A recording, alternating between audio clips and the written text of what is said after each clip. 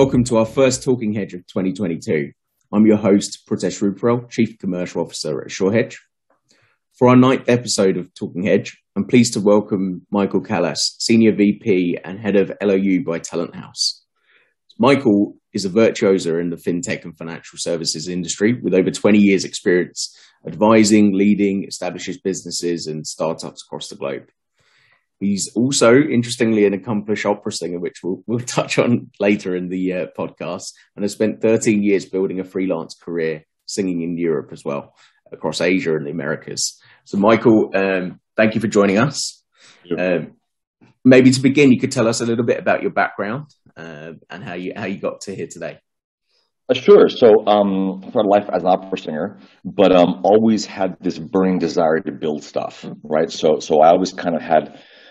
My mom jokes I was always serving two masters, right? I started playing piano when I was 4 and singing when I was about 6 or 7 years old to sort of correct my stutter.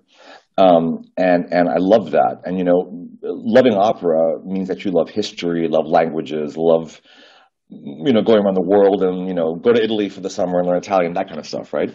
But I also had a big drive to kind of build businesses. And so all through my career, I'd be, you know, building a real estate business or investing in something or trying to build something bigger than me. I wound up in Spain after Bear Stearns fell, and which is an important marker in my life, and sort of fell into an amazing world of a growing startup scene, really smart technologists.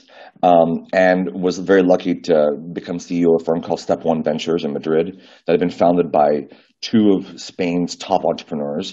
So I got exposed very, very quickly to this incredible world that we're in. And after a couple of years, I decided that my heart was singing while I was running around the world, you know, supporting entrepreneurs and trying to look for VC money and all that stuff, you know, as we've discussed. And so, you know, done stuff at Vodafone Group, huge learning there, got to work in Africa, et cetera. Was at EY for a little while, had done a bunch of startups in the time being. And, you know, my partner and I were thinking about moving to the United States. I'd been offered a CEO gig of a bank. And then I met Claire McKeeve, our chief executive at Talent House. And my whole, like, the alignment of, like, purpose and mission sort of just like come together, and I'm here, and I couldn't be more delighted to be part of Talent House, and more importantly, with you today. Oh, amazing! Thanks. What a great intro. I'm excited for this one. So, Michael, you know, when I look at the creative economy, you can see that there's some 30-odd million people working in creative industries all over the world, and you know, they generate over 2 trillion a year almost in economic value, which is about 3% of the world's GDP. So why do you think, you know, they're maybe taken less seriously when it comes to some other industries? Because that's a powerful set of stats there when I see them. It is. You know, it's one of those things. I probably about 5-6 years ago, I became sort of obsessed with this idea of vertical banking, right? So you know, I've been fascinated by banks since I was a boy. I know it sounds super nerdy, but I think they're really cool, and I happen to believe that banks can become a force for good on the planet, right? So I think as we sort of reorganize what work is and where work comes from and how we value that work, it's sort of natural that you're going to have these sort of groups of creators, groups of freelancers, groups of what have you, kind of forming around the world. I don't think that they're being taken for granted or not understood, but, you know, if you're a large behemoth bank, what can you possibly, you know, it's very hard to sort of, you know, get focused on these verticals, right? And so I think that it's not so much about them not being taken seriously, but it's more about being set up to understand the pain points and actually solve them. Yep. If that makes any kind of sense, right? Yeah. And what do you think? Go on, sir. No, please. Well, no, I think that, you know, we've had the unbundling of fintech. Obviously, that's how we all started, right? You know, it's like, well, let me do this part better, and this part better, and this part better. And I think now we're at a point where we can begin to conscientiously and with a real purpose rebundle those services and kind of land them, right? That last mile of understanding your member, that last mile of being able to serve them, is now possible in a way that it wasn't 5 years ago or 10 years ago. Certainly not 10 years ago, right? What are the kind of advantages for the larger brands or businesses when it comes to this network? You say they're these big famous, but how can they take advantage of it? Maybe. Well, let me give you a good example. Yeah. I for some reason I was get drafted into marketing conversations. I guess I'm a natural born salesman or something. But when you're trying to market, you're a global brand trying to market into a market that's new to you. There are so many nuances about getting that right. And one thing is sort of going to New York or London and talking to the experts about that. Another thing is to have the actual creativity come from that market that you're trying to serve. Yeah. Right? I think that more and more big brands, certainly Talent House is, we have 14 million members across the world, right? Yeah. And these people are gold to big firms because they can actually get hyper specific, getting the right folks to help them build the right products. Or to market the right product, or what have you, right? And that's why I think things get super exciting. I think more and more brands, we serve some of the world's biggest brands at Talent House, right? Yeah. And they love us because they don't, we're sort of disintermediating the old way of doing things, right? Where you'd call a marketing firm and then they would farm out the work, and now it's sort of good. I love that disintermediation, right? And that's I think where the real magic is for these brands, and also for creatives, being able to access these global brands, right? Being able to put on your resume that you work with Coca-Cola or what have you. That's a big deal, right? So I think that's sort of we're in a world of constant flux, right? So you have to look at all of these different elements as a whole. And I think at this moment, we're in a sort of entering a golden age of creativity. No question that the pandemic, et cetera, has accelerated a lot of folks wanting to explore the creativity further. Mm-hmm. I'm a child of 9/11. I was in New York City that day, and I remember going back to a rehearsal for Don Giovanni at school, actually, and the stage director saw us all. We're in New York, we're glum. We've lost friends. My partner his father was a firefighter. It was just a horrible time, and he looked at us like, guys, we're in the business of emotion, and right now people need you more than ever. Yeah. Well, this pandemic is, I think, making it very clear that we need creativity more than ever. And creativity comes from any corner of the planet. And that's a beautiful thing to be able to live by. Very beautiful comment as well. When it comes to the creative freelancers themselves and their own financial freedom and things like that, what are the types of challenges that they face as kind of an underserviced market when it comes to like their own finances? Certainly. Well, first of all, let's a freelancer.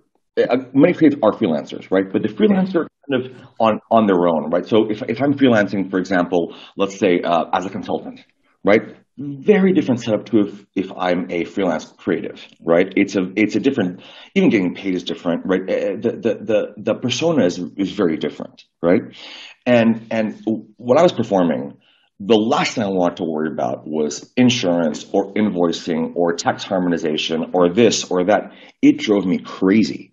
Right? It was very hard to maintain kind of Malacalis, the career of singing, and my other business interests. Right, I had no issue, calling some tax person for my firm, but for myself, like, oh my God, where do I live? What do I do?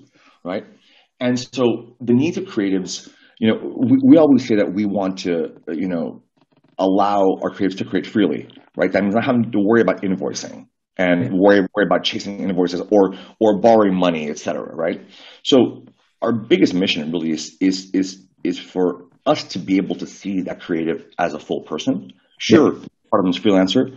Part of them also wants to, be nomadic, right? Parts of them, they want to have kids. They want to buy a house, right? Yeah. And so if the establishment doesn't see my members as fully formed humans, which they are, then we're solving that problem. And it's a hard problem to solve, and we're just beginning our journey, right? Yeah. So I guess for me, the kind of idea behind AssureHedge was always to bring hedging products to everyone, be SMEs or businesses that previously didn't have access to these products. Sure. So, can you kind of give the guys a feel for how fintech can help solve some of the problems? Sure. Well, let's talk about Like generally first, Yeah. and then Yeah.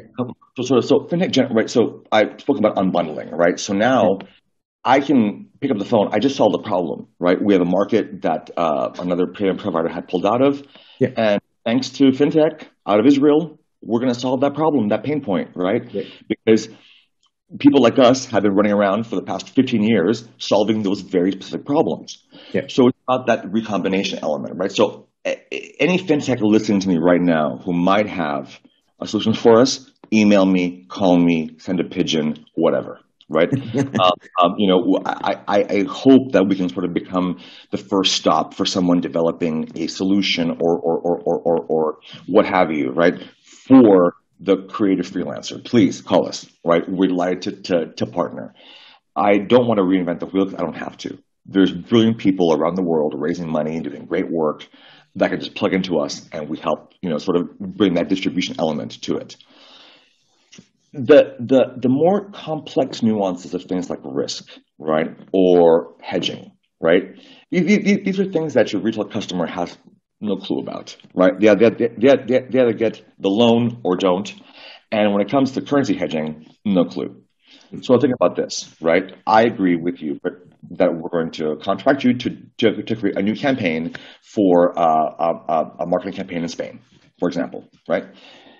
At the time of our agreement, I agreed to a certain amount of a fee, right? Yeah. Now, when that gets translated from dollars to euros or more complex currencies, right? That's what I assume I'm going to make. Well, 3 months later, that could be vastly different, right? So I believe that currency hedging actually brings a level of fairness and a level of transparency and a level of assuredness to our members that they shouldn't have to worry about, right? Sort of like being tasked with fixing risk for creatives, right? So I find hedging to be sort of one of those things that God knows is not sexy on the retail side, but people are delighted when it works. No, exactly. I love the way you put that together. So in terms of solving problems of freelancers, what was kind of the inspiration behind LOU? I was you seldom walk into a firm and go, oh my God, I get it, right? And another mutual friend of ours contacted me and said, give Talent House let's talk to Talent House. And they care about our community in a way that I've not seen anyone care about vendors. Because on paper, they're vendors. No, not Talent House, right? When it takes 40 days for payment services to let a payment go, for example, right? I won't mention certain payment services that are sort of were great 10 years ago, 20 years ago, but now are a little old. That is a pain point that we can't solve using those old rails, right? And that pain point is really front and center to everyone at our firm, right?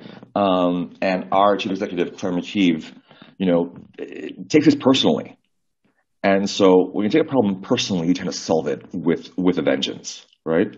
And the real inspiration was basically making our creatives' lives easier, truly, right? 30 or 40 days for some people in the world is no big deal, but for most people, it's life or death, literally, right? Yeah. So this is not a minor improvement, incremental improvement. This is a major improvement, right? Yeah. So I think that's really been the impetus. And I think that once again, we have our chairman Roman Scharf, right, who's in Vienna, head of corporate development, chief corporate development person, Scott Lanphier. These gentlemen know fintech and banking inside and out, right? So I walked into the perfect storm because they get it. We speak that language, and then Claire has this vision of like how things should go. And I've got 14 million people who already use our platforms. Right, so it's a perfect storm for, I hope, a successful product. It sounds like a really passionate kind of cause that you have there, and a community that's very strong and supportive of what you're doing. Claire really made me smile when she talked about the passion economy. Yeah, and it really is that, right?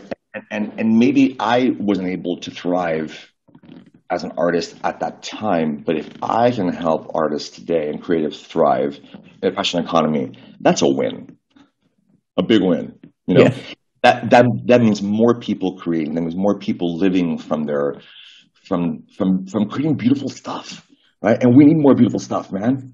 Yeah.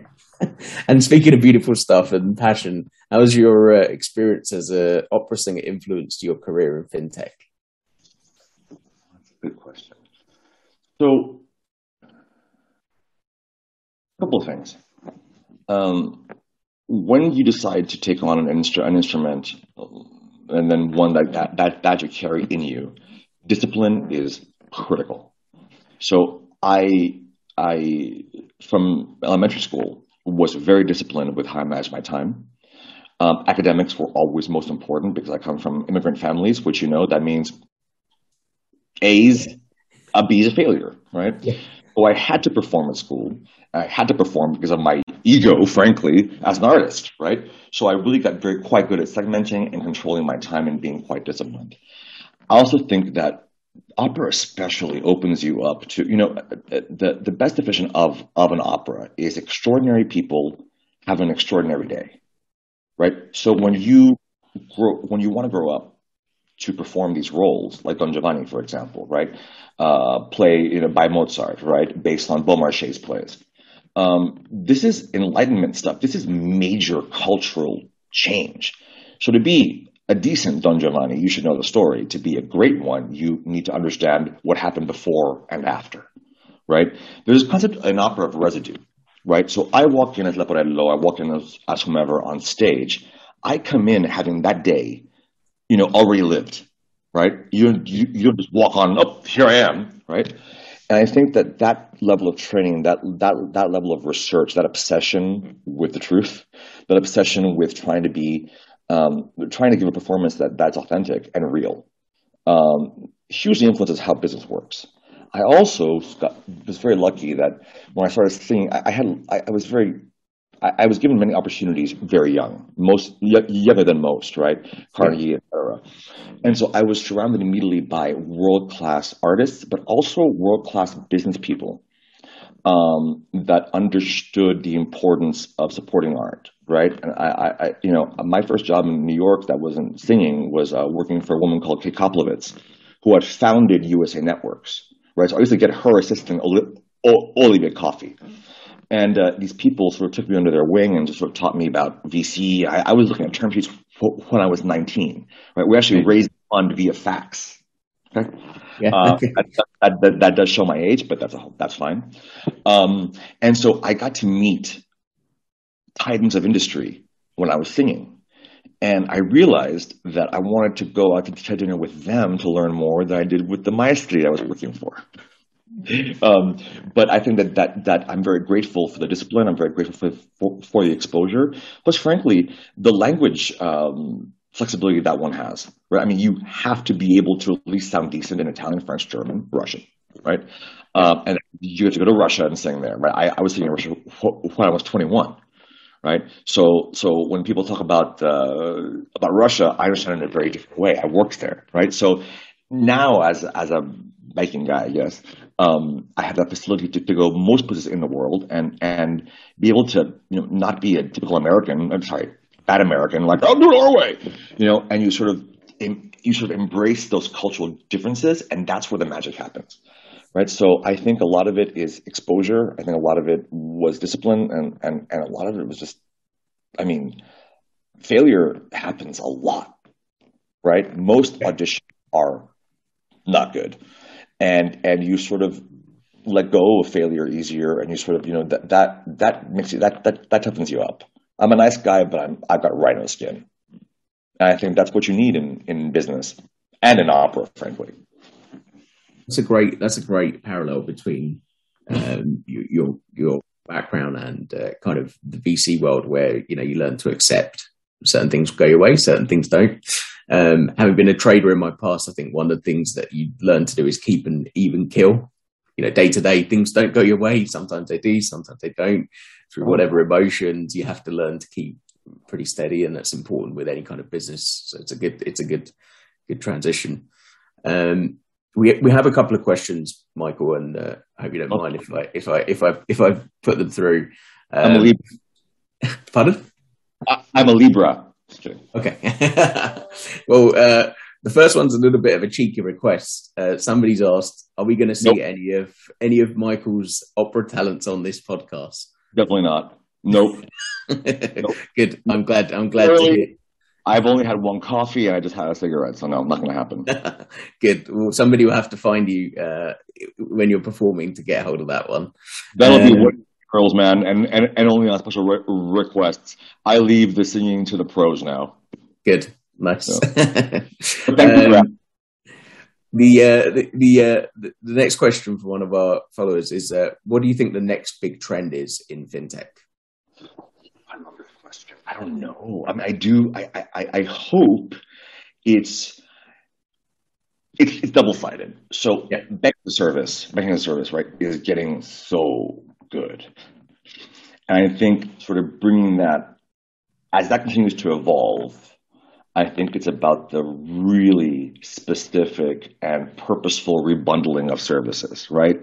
I do think that people are tired of having too many apps on their phone. Yeah. I think the article in Forbes that our chairman shared with me on first or second week of work, saying that millennials, which I unfortunately am, being born like 1980, which is shocking. I feel way older.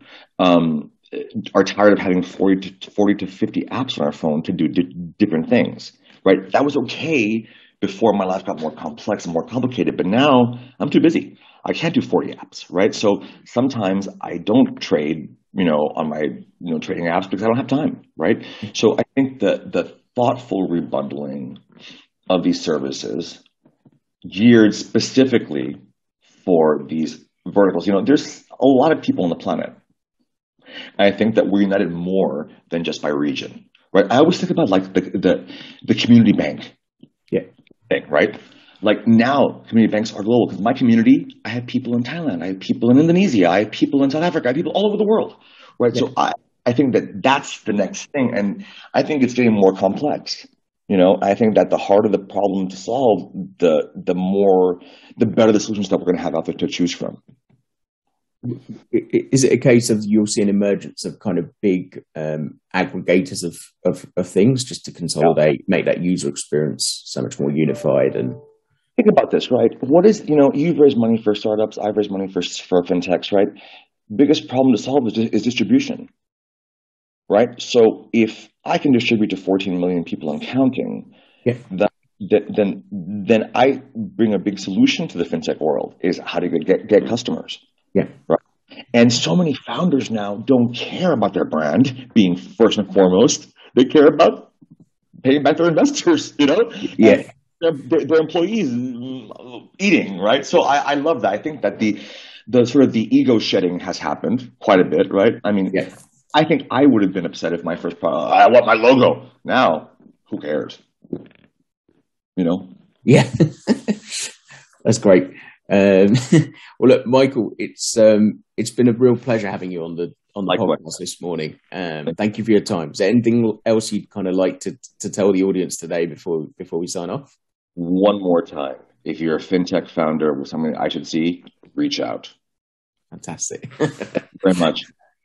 Thanks. So our next Talking Hedge will be in a few weeks' time. Until then, I wish you all a great week and thanks for joining us today. Thanks again, Michael. Cheers, guys. Bye-bye. Cheers, thanks. Take care. Bye-bye.